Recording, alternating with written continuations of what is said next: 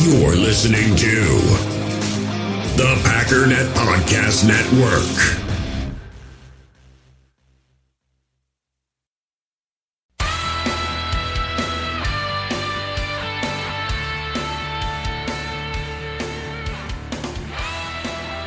Ladies and gentlemen, and welcome once again to the Packernet Podcast. I am your host and resident fanalist, as always, Ryan Schlip.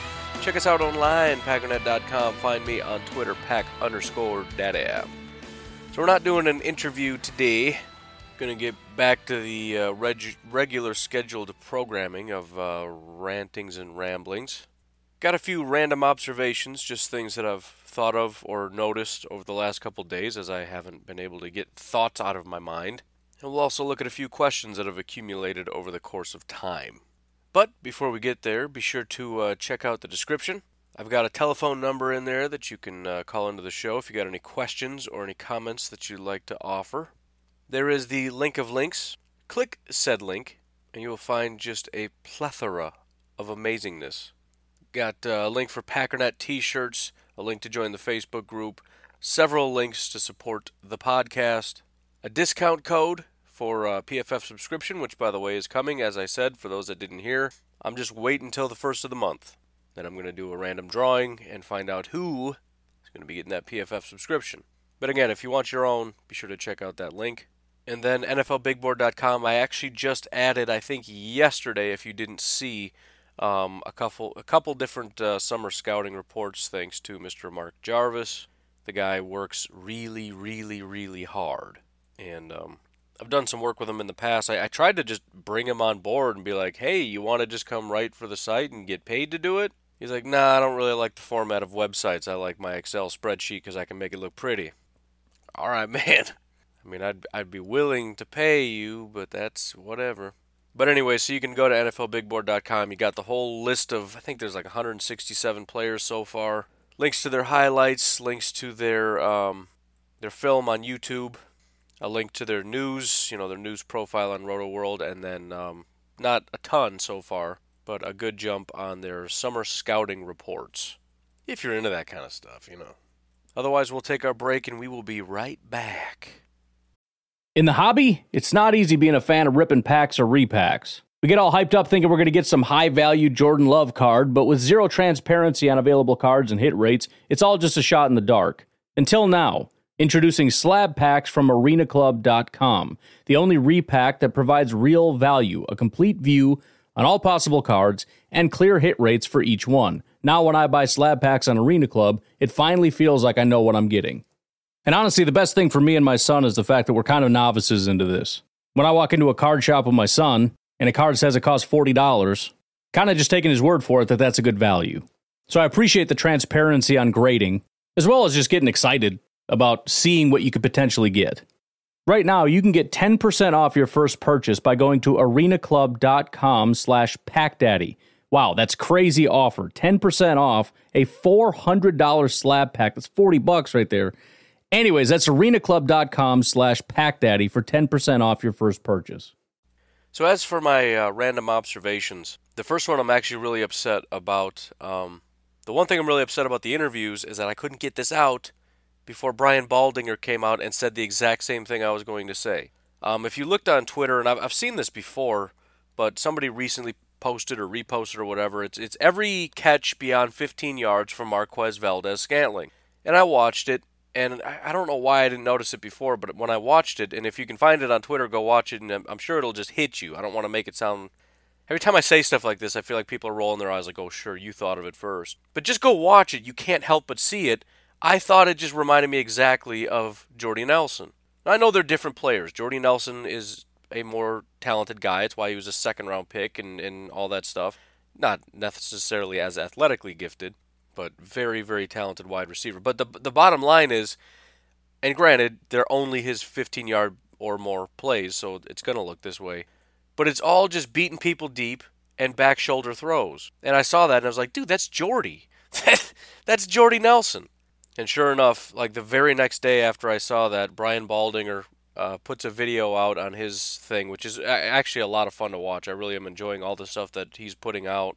He's got stuff on his own personal Facebook or whatever where he's breaking down film, but then he's also got this show that I have to start watching a lot more of. I talked about the one about Akeem Hicks that was just fantastic. But it was really cool, and it's really neat to be able to think to maybe be able to have that sort of a player kind of like Jordy Nelson, maybe not quite as good as Jordy Nelson, but to have that type of player opposite Davante Adams is really, really cool. And it really makes a lot of sense, even if that's like the only two things in your repertoire. But it's cool to see that it's kind of building off of it, because if you think about it, and I never really have before, the back shoulder throw actually makes a lot of sense because you're a burner. Right, when you're the guy that runs past people and you're the guy that runs those deep routes, if you're Marquez Valdes-Scantling and you're able to just get around him and just beat him deep, and you do that like 3 times in a row, what's the DB doing? He's just saying in his head, oh no, not again! And he starts sprinting as fast as he possibly can. So Rodgers chucks the ball behind both of them, and when Marquez turns around and adjusts to the ball, the DB's just flying past him. I mean, one of two things is going to happen. He's just going to fly right past him, and it's an easy reception. Not easy for the sake of the quarterback, because it's a ridiculously hard throw, but we know Aaron Rodgers is talented enough to do it. Or the defensive back is just going to grab him, and that's automatic pass interference. Well, I shouldn't say automatic, but that should be a pass interference. And that's one of those things that those two can and need to work on, but it looks like it, they executed it to perfection. But as their relationship grows, because it's one of those things, as I said before, part of the reason Jordy was so talented in Green Bay and then he goes somewhere else, I don't think it was just his age, but he goes somewhere else and he wasn't nearly as good, is because a lot of what they did was relational. It was understanding that it doesn't matter if you're open. It has nothing to do with open. I'm going to put the ball here and you're going to be there by the time the ball gets there. And it's an indefensible pass because there's no way for the defensive back to know what's going on, right? That back shoulder throw is just not fair, and there was maybe only like a 2-year window where that was just like unstoppable. Literally, like every reception was just Jordy just turns and catches the ball, and it's like, come on, man, what are you supposed to do to stop that? But that'd be a really good one for those two to work on, and it was really exciting to watch. And again, just go try to find that.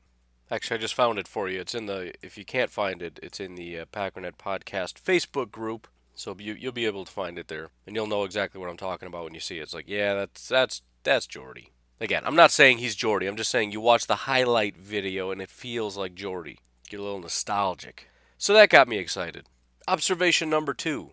As I was looking through Mr. Danny Vitale and some of the things that he's done, trying to figure out, because I was working on a little project, something I was thinking about maybe doing for Patreon that I thought would be kind of fun. Right, I guess I'll just say what it is. I was thinking about having little watch parties, whether it would be a recording or a live stream or whatever, but using PFF, going back and finding each player's best game ever. So Aaron Rodgers' best game, Marquez's best game, all this stuff.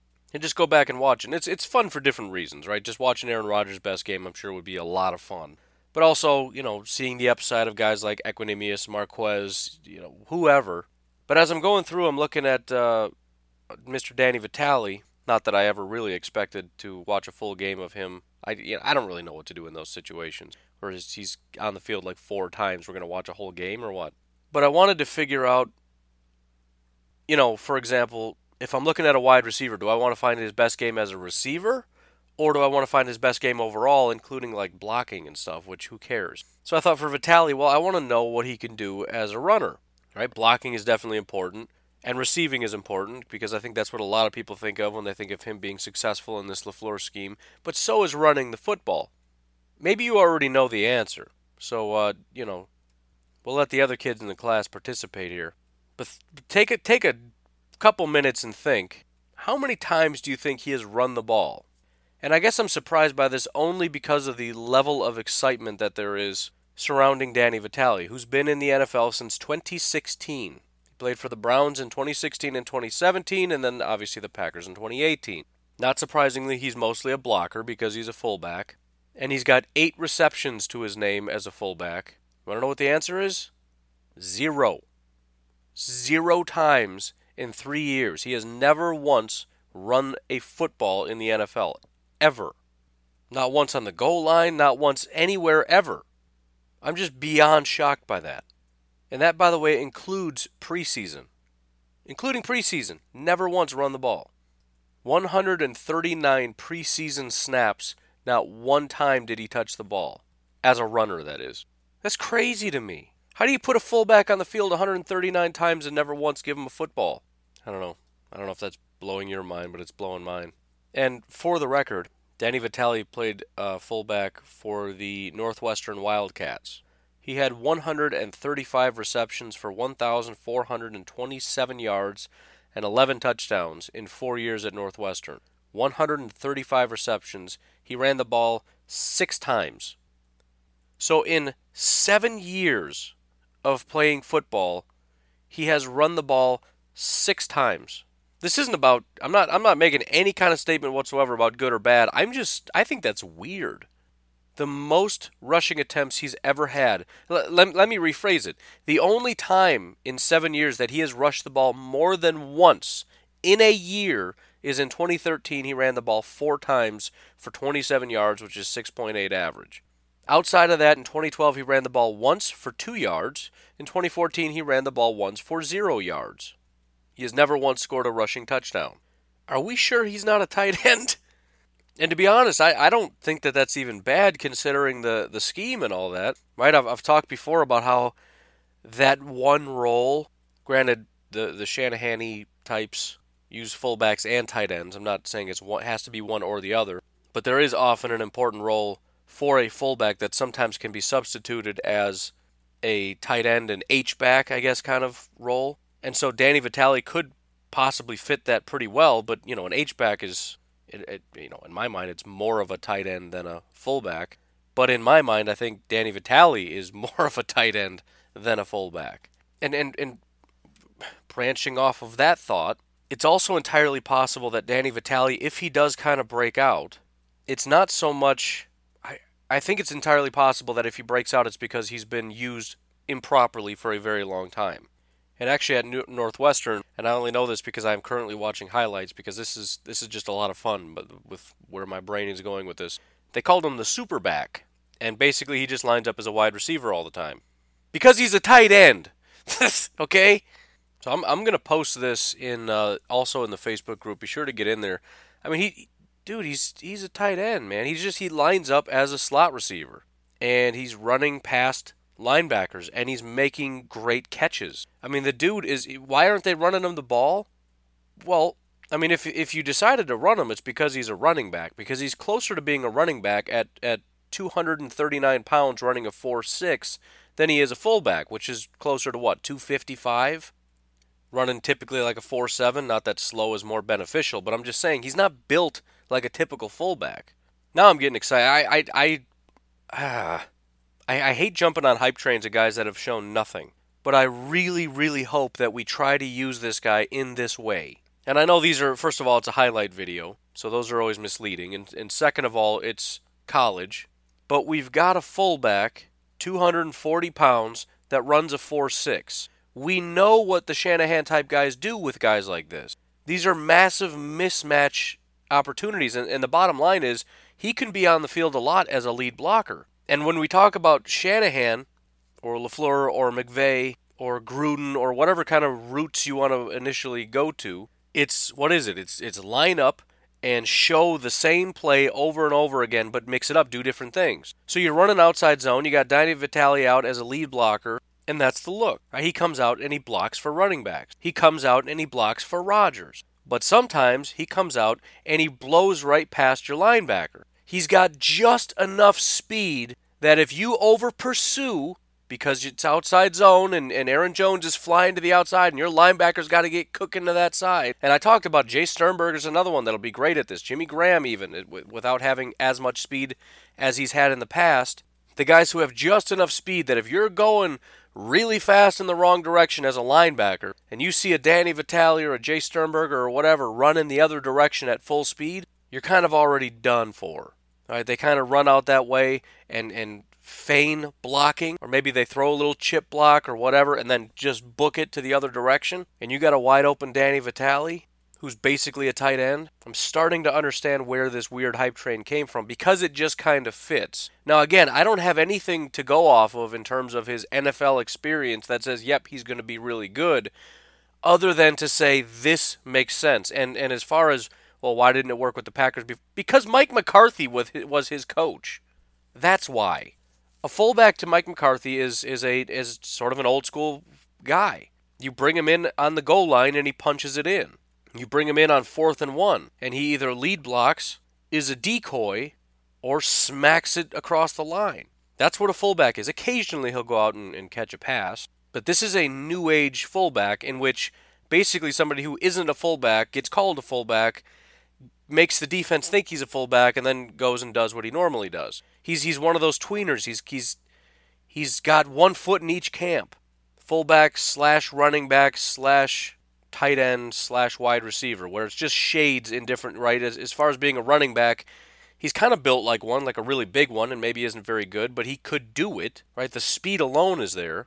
4.6 isn't blazing speed, but for a running back, it's kind of standard, right? Aaron Jones is a 4.5 guy, 4.56 he ran. So I don't know. And whether or not Danny Vitale is the guy, I could see this type of player really standing out.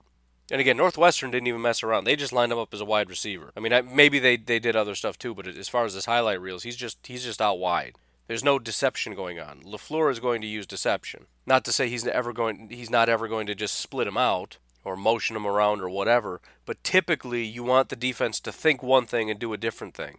You want to use him as a decoy and make the defense think that he's going to be doing something that he's not going to be doing. And if you split him out wide, I don't think there's too many plays where you split him out wide and then he comes back and tricks you by blocking. That's usually not a thing. I mean, not that he can't. I'm just saying it's usually the other way around. And they just called him a tight end in the video. Yeah, hey, even if you look at the description, maybe I'm just dumb. Maybe you guys all knew this and I didn't. In the video that I'm going to post in the group, if you look at the description, it says highlights of Northwestern's tight end / H-back hybrid Danny Vitale. That's exactly what he is. He's a tight end H-back. He's not a fullback. I mean, he kind of is. That's sort of what an H-back is. It's like a hybrid between a tight end and a fullback. But coming to the NFL and being cast as a fullback and then never running the ball and I don't know. Maybe I'm just dumb and I didn't know. I just saw fullback and I saw a tiny guy. And then I saw he never ran the football. I'm like, what in the world is going on?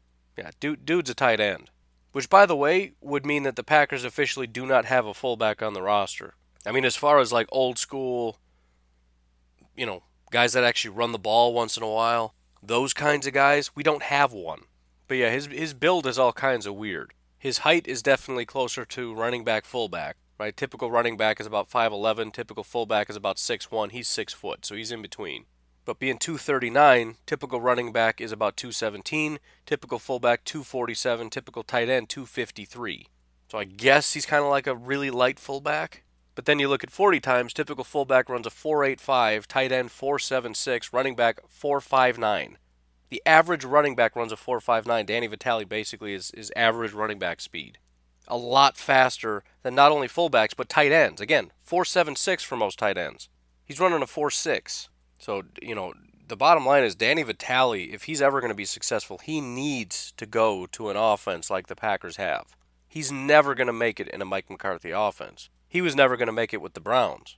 Maybe they will now. I don't really know much about what Freddie Kitchens does. He spent a lot of time with the Arizona Cardinals from 2007 to 2017, so he's got kind of a Bruce Arians thing. And I don't know what Bruce Arians does with fullbacks and tight ends. I don't really know what his whole thing is. But the bottom line is, again, this is what Danny Vitale needs. The question is, what is LaFleur's plan for him? And, can he kind of fit that role? And really, this is getting... I'm getting off into goofy territory, and this is the kind of stuff I try to avoid, right? Hyping up a guy who has done absolutely nothing in the NFL. Because most of the time, a person's track record is what their track record is going to be. It's why I refuse to hype up Geronimo Allison. He might break out, that's true. But I've got about how many years now of data, whether it be statistics, grades, whatever, that says that he's just kind of mediocre.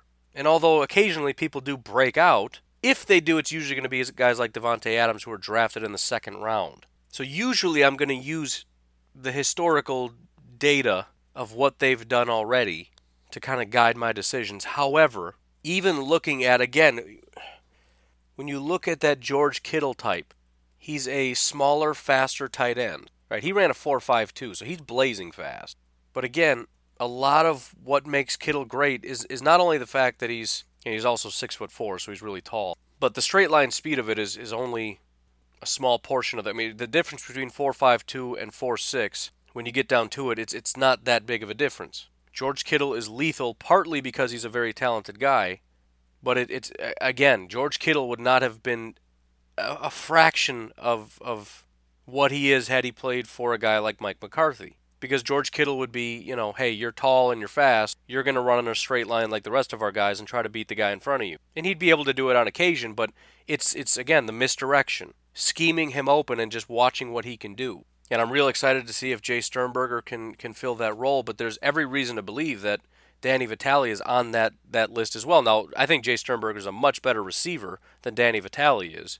But I really can see him. And, who cares about George Kittle? It's not about finding that one guy. It's just about all the different pieces. You think about all the different formations you can line up in, especially with tight ends and fullbacks, especially when your fullback is Danny Vitale, who's essentially a tight end. But you go on the field with Aaron Jones, Danny Vitale, Jay Sternberger, and you line them up in a formation that basically says, despite the fact that Sternberger maybe isn't the greatest blocker in the world, but who cares? You line up in a heavy package, it's telegraphing we're going to run. And if you do run, and you are able to run successfully, that's it. And that's why they say that you build around an outside from the outside zone. Right? That's the foundation, because if you can run successfully, and you can get the big boys out there and push people out of the way and get 6-yard chunks, it's game over. Because then you can start building off of that and running different routes. And regardless of how big of a role Danny has, it's almost inconceivable to me that he isn't a part of the plan. Now, don't misunderstand. My assumption at this point is that LaFleur has a lot of plans for Danny Vitale, but he's not building the offense around him because there's still a question mark as far as, is he good enough to play in the offense? I'm not predicting anything as far as how good he's going to be. I'm just saying he has the skill set to take this offense to an incredible level. And it's almost because he's a tweener. It's almost because he's not a strictly a fullback or strictly a tight end that he's kind of in between, that the defense doesn't really know, whether he leans into the tight end camp or leans into the fullback camp. It throws you off. And beyond that, the other really, really exciting thing is this doesn't work if he can't block. Now, as a run blocker, and this is using PFF grades here, which is primarily what he's done, it's not super great. However, as a pass blocker, which he hasn't done nearly as much of, but for 3 years consistently he has been categorized as very good. To give some context, and this is actually hilarious, if you look at 2018 and you don't pay any attention to total snap counts, there are actually 2 Packers running backs in the top 10 as far as pass blocking. Out of 154 backs, Aaron Jones was the 3rd best pass blocker. I bet you didn't know that little tidbit. I was saying that a lot last year where everyone's talking about how good Jamal Williams is, and he is very good, but he kind of had a period where it was kind of falling off. It's actually kind of similar to Jair, where he was so good early on that we just kind of carried that on later in the season, even as he kind of slowly drifted in the wrong direction. And we just keep assuming, like, oh, he's a really good pass blocker. And as the season progressed, Aaron Jones was a much better pass blocker than Jamal, which is part of the reason that Aaron is just unbelievable. And another little side note, if he can pick it up as a receiver, and I know he's already talented, I'm just talking about take it to that next level. We've got a guy that can pass block, be a great receiver, and of course is a phenomenal running back. But Danny Vitale is the 7th best pass blocker in the NFL of all backs. The number 1 blocking fullback. So the question of does he have the talent to be a blocker to kind of, pretend he's going to stand in, but actually go run a route? I think he does. Now, the biggest problem, again, is going to be the fact that he can't run block. And I think the biggest reason for that is he's not big enough. He's not a road grader. He goes up and he's like, oh, I'm gonna meet, Linval Joseph in the hole and push him back so that we got a little spit. No, you're not. You're not going to hit a 300-pound defensive lineman and push him out of the way on the goal line. Now, maybe if you want to run block to the, use an outside zone and try to, hit a linebacker, you got a shot. If you're going to go smoke a wide receiver, a cornerback, that's fine. Try not to hit the wide receivers, please. But yeah, I'm all in, man. And I very rarely like to do this where I look at somebody who has nothing to show for and say, I think he's going to be really good. But I kind of think he's going to be pretty good. And good is just, I think he's going to be good enough at his job to make the team. And I think he's going to be utilized by LaFleur because he's so versatile, and I think he has that potential to really mess up a defense. And so he's going to be on the roster. I think he's going to be utilized to a relatively decent extent, and I think he's going to be able to execute what LaFleur asks him to do. So am I saying he's going to be George Kittle? No. I think he's going to be a weapon that is utilized occasionally, and it's with some success, which doesn't sound like much of a prediction, but I'm coming a long way from where I was. And for the record, Danny Vitale will from now on be referred to as a superback by me. Actually, I'll probably forget, but I hope I don't. Just like how I said I would remember that from now on I'm going to say Bears fans wear diapers, or is it the Bears wore diapers? I already forgot. It doesn't matter. But yeah, this is a fun little highlight video, man. This is awesome. And again, he's just split out wide. He beats corners and, goes and gets big chunks and touchdowns. And I can't stop. This literally was going to be like a 30-second thing, and I thought these observations would be done quick, but he's split out wide and has enough ability to beat corners on occasion. But when he lines up as an H-back and a linebacker, he runs like a wheel route at a linebacker, it's game over. Again, this is college, but, still, it's man. Go watch the video and look at about 1 minute and 55 seconds, that play where he scores a touchdown. Watch the slow-mo, and look what he does to the cornerback's hands as he tries to jam him. It's technique, too. Cornerback tries to jam him. He just swats his hands out of the way, curls back to the inside, and gets a touchdown. Not a ton of separation, but it's enough that he doesn't get jammed. He gets all the way around him. He gets out well enough in front, and then has good enough hands to be able to make the catch for a touchdown. And he makes it look easy. Yeah, and geez. Third down plays, right? Third and short. Danny Vitale's in as a fullback. He runs out as though he's going to block and just keeps running. Ends up being a play-action pass. He's got more than enough space because he's up against linebackers, and you're only trying to gain 1 yard. Easy first down. And again, when your fullback is running at 4.6 speed, and you got linebackers who don't want to, you don't want to get dumb. You can't over-pursue in any direction. Right? If you go chasing Danny Vitale, you're going to be in a lot of trouble if they end up running the ball up the gut. You also have to watch because when the line starts moving to the right, 20% of the time you got receivers and fullbacks and tight ends who are running back to the left. So you got to watch that. But you also kind of have to watch in the middle and make sure that, that's your primary responsibility is the running back, making sure he doesn't get right up the gut on a 1 yard hit. So again, a fullback like Danny Vitale with great hands running a 4.6, who looks like he's running out just to block, and you're primarily keeping your eyes on the running back, and he just keeps on running. You can almost get there, but with an accurate enough quarterback like Aaron Rodgers, it doesn't matter. It's an automatic first down. There's nothing you can do to stop that. Nothing. And that's what the Packers are missing. Just running plays that are unstoppable because of the design and because of what you've done up to that point. Because oh man. The way it was with Mike McCarthy was essentially, this is the way we play. Defenses come out and say, okay, we figured it out. Here's how we're going to stop you. And Mike McCarthy goes, that's actually a good one. We're going to keep doing that because I think we can run it well enough that you can't stop it. And then they kept stopping it. Occasionally we'd win. Sometimes they'd win. This is different. This is chess, right? It's move, counter, counter to this, counter punch, this, that. And you get to the point where the defense is so terrified to do anything. And I remember referencing this, if you go watch college football in particular, because they use so much misdirection and everything, if you're scouting linebackers, go watch a team like, Wisconsin or something. Not trying to pick on Wisconsin, I'm just trying to think of the most just smash mouth, cut and dry, this is what we do and we do it so well, we're just going to run it down your throat. You watch some really good linebackers just come downhill and make great plays. Then you watch them go up against a team like, Oklahoma or something. Texas Tech. Just whatever, some new age kind of offense. And you see the misdirection, and you just see the hesitance of the linebackers, where they have to pause for a second because they don't know where to go. Because they've been snake bit so many times. He's running that way, I'm going to go chase him, and somebody just beats you to the other side. And then next time you don't chase him, and he throws it right to him, and the coach is looking at you like, what are you doing, dummy? Go get him! Why are you just standing there? And the linebacker's just sitting in the middle of the field crying, I don't know what to do anymore. It's not fair. I don't want to play anymore.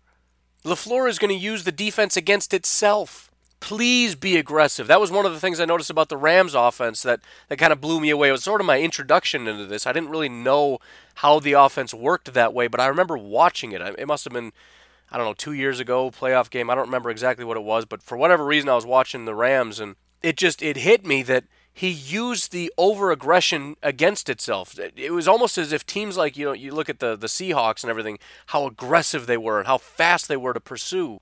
Guys like McVay, Shanahan, LaFleur, they love that. Please be a fast defense. Please be aggressive. Please run over there, because I'm going to use all kinds of things. I'm going to point in that direction and go, that's where we're going. And you get your whole defense to swarm in that direction, and I got a guy running wide open over here because you're not paying any attention. Yeah, my tight end only runs a 4.65. But you know what? It's going to work just fine because he's wide open. And I don't care if he runs a 4.9. That's a 10-yard play. And you get the defense to a point where it has to make a decision. Either number one, you pursue, and if you pursue, we're going to hurt you for that, or you stay put, in which case we're just going to have guys like Danny Vitale, or even tight ends. You look at guys like Mercedes Lewis, and it's like, well, he doesn't really have the speed. Well, when you got guys just staying put because they're too scared to pursue, he's going to have no problem staying in the block and then just slipping out. Because the linebackers are going to be froze in their spot, and as soon as Mercedes Lewis slips out, I mean, the play's over. Aaron Rodgers is going to see it, he's going to throw it, and if we're talking about just trying to gain 2, 3, 4, 5 yards, that's automatic. And again, I'm not saying Danny Vitale is going to be this great thing, he's going to break out into the scene. I'm just saying he's a perfect piece that's going to complement this whole offense. And then on top of that, we still have Davante Adams that's just tearing it up because he's Davante Adams, who is, again, I'm not a historian. I don't want to say, Shannon Sharp was one of my, I'm dumb. Sterling Sharp was one of my favorite receivers ever. Him and, Robert Brooks isn't up there, but I loved that duo. But, there's been a lot of great receivers over the years. But, I mean, Davante, as far as his ability to just beat anybody and everybody, it doesn't matter if the offense is garbage, I'm going to win. It doesn't matter if the play design is dumb, I'm going to win. It doesn't matter if you're telling me to run go routes and I'm only, running at a 4.9, which is an exaggeration. He's like a 4.5. But he doesn't have top-end speed. But you want me to beat guys deep? Guess what? I will. And I'm going to beat him with my footwork. I'm going to head fake and I'm going to get behind him. You got a guy that's not even very fast that's getting behind everybody. So you got guys that can just win, and then you got a scheme, and then you got guys with speed. You just have all these little different components that LaFleur, if he's able to put it together, if his mind is able to work at a way that, because a lot of this is going to come down to him calling the right plays at the right time, but it's just counterpunching.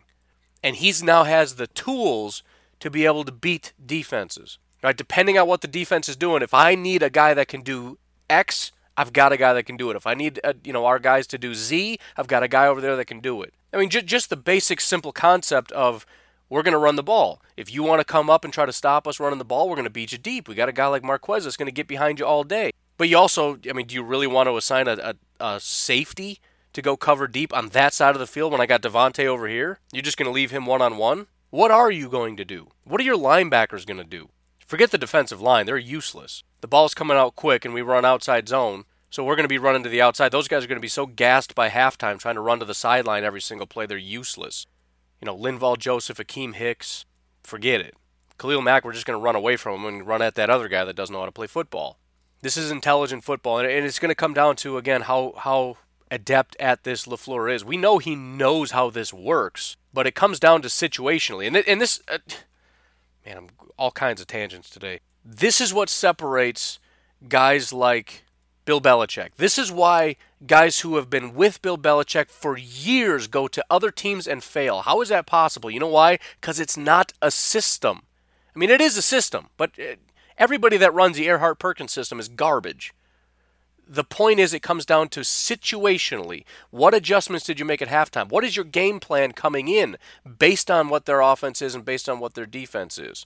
When you see a defense doing something, do you pick up on it and call something to counteract that defense? When you see something, all the way around, but I'm talking about LaFleur, the bottom line is he needs to have it so internalized that he knows when I see a defense doing this is what we're going to do. And then Aaron Rodgers gets a hold of that, so he understands certain things. He knows where his eyes need to be. It's just the potential of the offense just has me so unbelievably excited. It might all fall apart. Danny Vitale could be garbage. Jay Sternberger might not be able to do anything. Jimmy Graham might be in a wheelchair. And maybe LaFleur is a guy who, could write a book on, how Sean McVay runs his offense, but couldn't ever sit down and run it. He's all theory but no practice. We don't know. The only time he called plays was in Tennessee, and that didn't go super well, which, again, not really his fault. The offense was garbage. The quarterback was apparently so messed up he didn't have feeling in his hand. He built an offense around a tight end that didn't even play that year. And he finally decided, all right, we're just going to run the ball with this really big guy, and he just broke out and had a career year. So, anyways, getting all kinds of crazy here. I got one more observation. Let's just take a break. I'll give you my last observation, and we'll call it. All right, final observation. And I want to, hopefully I got enough to say about this. This was another thing that, it's not that well thought out. It was just a little tidbit. But considering we took a break, I should at least try to tack some minutes on here. But here was essentially the thought process. So, if you look at what the Packers have done, and it was actually kind of interesting, and I don't remember if I said this in the interview or not, but when I was talking to, yesterday, the Saints podcaster, Al, I think it was pre-recording, but I was just kind of going through and looking at the team and how kind of just stacked the team was. One of the things that I noticed is that they really don't have a ton of elite talent. They have a lot. I mean, there's no question about it. But it's not as though everybody's elite. They've got their one pass rusher, they've got their quarterback, they've got their running back, they've got their wide receiver, and that's kind of it. They've got a lot of other good players. But the biggest asset that they have is that they really don't have any real weaknesses. Maybe along the offensive line there's like one or two spots, but they also possibly have the best tackle duo in the NFL, arguably. It's actually somewhat similar to the Packers situation with the great tackles. I don't remember who their center is. I think they actually drafted a center that's going to be replaced. Not Elton Dummy, that's our guy, Eric McCoy. But it was just kind of exciting because I realized, looking at it, that that's kind of the formula that Brian Gutekunst was going for. We have our elite pieces. We've got Aaron Jones, who, if you don't want to call him elite, that's fine. I'm not calling him Alvin Kamara. But he's very good. We've got Aaron Rodgers at quarterback. We've got Devontae Adams. We've got, Kenny Clark, Mike Daniels, whatever. We'll say Kenny Clark. We've got those pieces. The biggest difference between the Packers and the Saints, I don't think, is the elite talent. I think it's the fact that the Packers have so many weaknesses, and the Saints have done a great job of eliminating weaknesses. So everybody is good enough to just do their job, and then the elite pieces take it over the top. It's the reason that I like the Saints more than teams like the Rams and the Chiefs, despite the Chiefs being everyone's favorite. The Chiefs have a garbage defense. They just do. It's just not good. Maybe it'll get better. They got a new defensive coordinator, switching to a 4-3 scheme. They've got different edge rushers. They've got, a very good one that they got in free agency. But it's that lack of deficiency that I really like about the Saints. That's the kind of stuff that carries you through the playoffs. It's teams like the Chiefs that dominate the regular season that fall apart in the postseason because they don't have the defense. The Saints are the teams that carry through that. The Patriots are the teams that carry through that. When the Packers won the Super Bowl, what did they have? They had a great defense that helped carry them through. The point is, though, when you look at what Brian Gutekunst did, it was very similar. He didn't get elite top-end guys. He didn't go out and get the guy who's a top pass rusher but isn't great against the run. He went out and got well-rounded guys that are just going to probably be good enough that maybe have some elite tendencies, whatever. But Adrian Amos probably isn't going to be a top 5 safety, but he's going to be real good. And he's got a really high floor. He's going to be consistent. He's going to be solid. He's going to make that tackle. He's going to do his job. And I think a lot of the other guys, you look at Preston Smith, I don't expect high-end potential or production from Preston Smith, but I expect him to be a good, solid football player. Za'Darius has, I think, if I had to pick one guy that's going to be a stud of the free agents, it's probably going to be Za'Darius. I mean, it could be Amos, could be Preston, could be whoever. Za'Darius, I mean, he got paid the most, so it's safe money. But again, really high floor. More so than his ceiling being high, I think his floor is really high. I think he's going to be a good pass rusher, and I think he's going to be great against the run. He's got that versatility. I think he's going to be a guy that you just like being on your team. It's a much more important position, but I would liken it to maybe a guy like Corey Linsley. He's really good. You're very glad he's there, even if you don't think of him as like this elite guy that you talk about all the time because everybody knows him and he's so great. He's just going to very quietly be a very consistent and solid football player is my thought. Same maybe could be said about Billy Turner. He hasn't had as good of production, but you've seen the progress. You've seen him getting better. He should be a solid plug-and-play guy that's able to fit the scheme. Then you look at the draft. It's very similar. Jay Sternberger. He's not Noah Fant. He's not TJ Hawkinson. He doesn't have this he's the best we've ever seen in our lives. But he's a solid football player. He's a great route runner. He's got great hands. He should be a solid contributor. Rashawn Gary. I don't know what his top end is going to be. He does have a relatively high ceiling depending on coaching. But again, with all these guys, you just feel kind of comfortable. Elgton Jenkins, I don't know if he's going to be elite, but I think he's going to be good. The one guy that stood out that didn't seem to fit the formula was Darnell Savage. Darnell Savage, in my mind, was all upside. It was all like, man, he's going to be so good, or he's going to be kind of bad. And I thought it was weird that it was kind of like he's the one guy that kind of didn't fit the mold, and I kind of keyed in on that a little bit. And I think it sort of dawned on me that maybe it's because Brian Gutekunst doesn't see it that way. I'm sure they see the upside and the potential of Darnell Savage as I do, as you do, as everybody else does. But the question is, did they depart from the formula and say, we're going to take a flyer on this guy because we're willing to risk the low floor because of his high ceiling? Or is it possible that they're saying, I'm not departing from squat? This guy doesn't have a low floor. His floor is as high as anybody else. In other words, they're confident that this guy's not going to be a bust. Not that, of course, anybody you take in the first round you don't think is going to be a bust. But again, I'm talking about the difference between why do you take Za'Darius over Dee Ford. Dee Ford was much more productive. Dee Ford's probably going to get more sacks this year than Za'Darius. Probably, maybe, sort of, I don't know. Who knows? But point is, why? Why take Darnell Savage over, I don't know, like a Juan Thornhill or a Nasir Adderley or a Taylor Rapp? Nasir Adderley, that doesn't fit. I'm having a hard time finding an example, so maybe that's kind of the point. But, Taylor Rapp actually wouldn't be the worst. I know he had a horrifically slow 40 time, so maybe that kind of took him off. But you want to talk about like a solid guy. Man, oh man, doesn't get much better or solid than that. But Juan Thornhill, I think, is a great example as well. I don't think he had nearly the upside of a Darnell Savage, but I think he's pretty safe. But I guess the point is, what I believe to be the case at this point is I think the Packers and Brian Gutekunst's goal is to find just good football players, which is what I've been begging for forever. Although, a lot of these guys still do have the high RAS and athletic testing and all that. But it's not the old Al Davis formula of find guys that run fast that aren't necessarily great football players. These guys just have more of a feel of, especially the free agents, being safe, fixing holes. Forget the upside. Let's just raise the floor a little bit, because that's what's dropped out on this team is the floor. And I guess the point is, and the revelation I had is, I don't think Brian Gutekunst departed here. I don't think he gave up 2 fourth-round picks to move all the way up to get Darnell Savage because they believe he's all upside with a relatively low floor. I think they believe, similar to everybody else they drafted, similar to all the other free agents, I think they believe he's a safe pick, which is incredible, because if you're telling me, whether it's true or not, but if you're telling me Darnell Savage is a safe pick but also has that kind of a ceiling, suddenly it kind of makes sense. Why did he go so early? Why did you give up so much? Because it's not just how good of a prospect he can be, but he's also a relatively safe pick. He's not going to bust out. Of course, anybody can, but that's the thought process. So, anyways, we're going to leave it at that. Again, head over to the Facebook group, check out that Marquez, check out the Squez video, and then I just posted the Danny Vitale video, so be sure to check that out. That's a lot of fun to watch, man. Again, I fully understand it's a highlight video. Everybody looks good in highlights, and it's also college.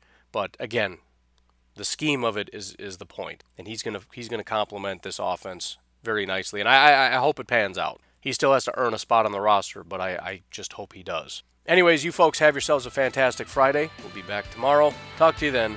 Bye-bye.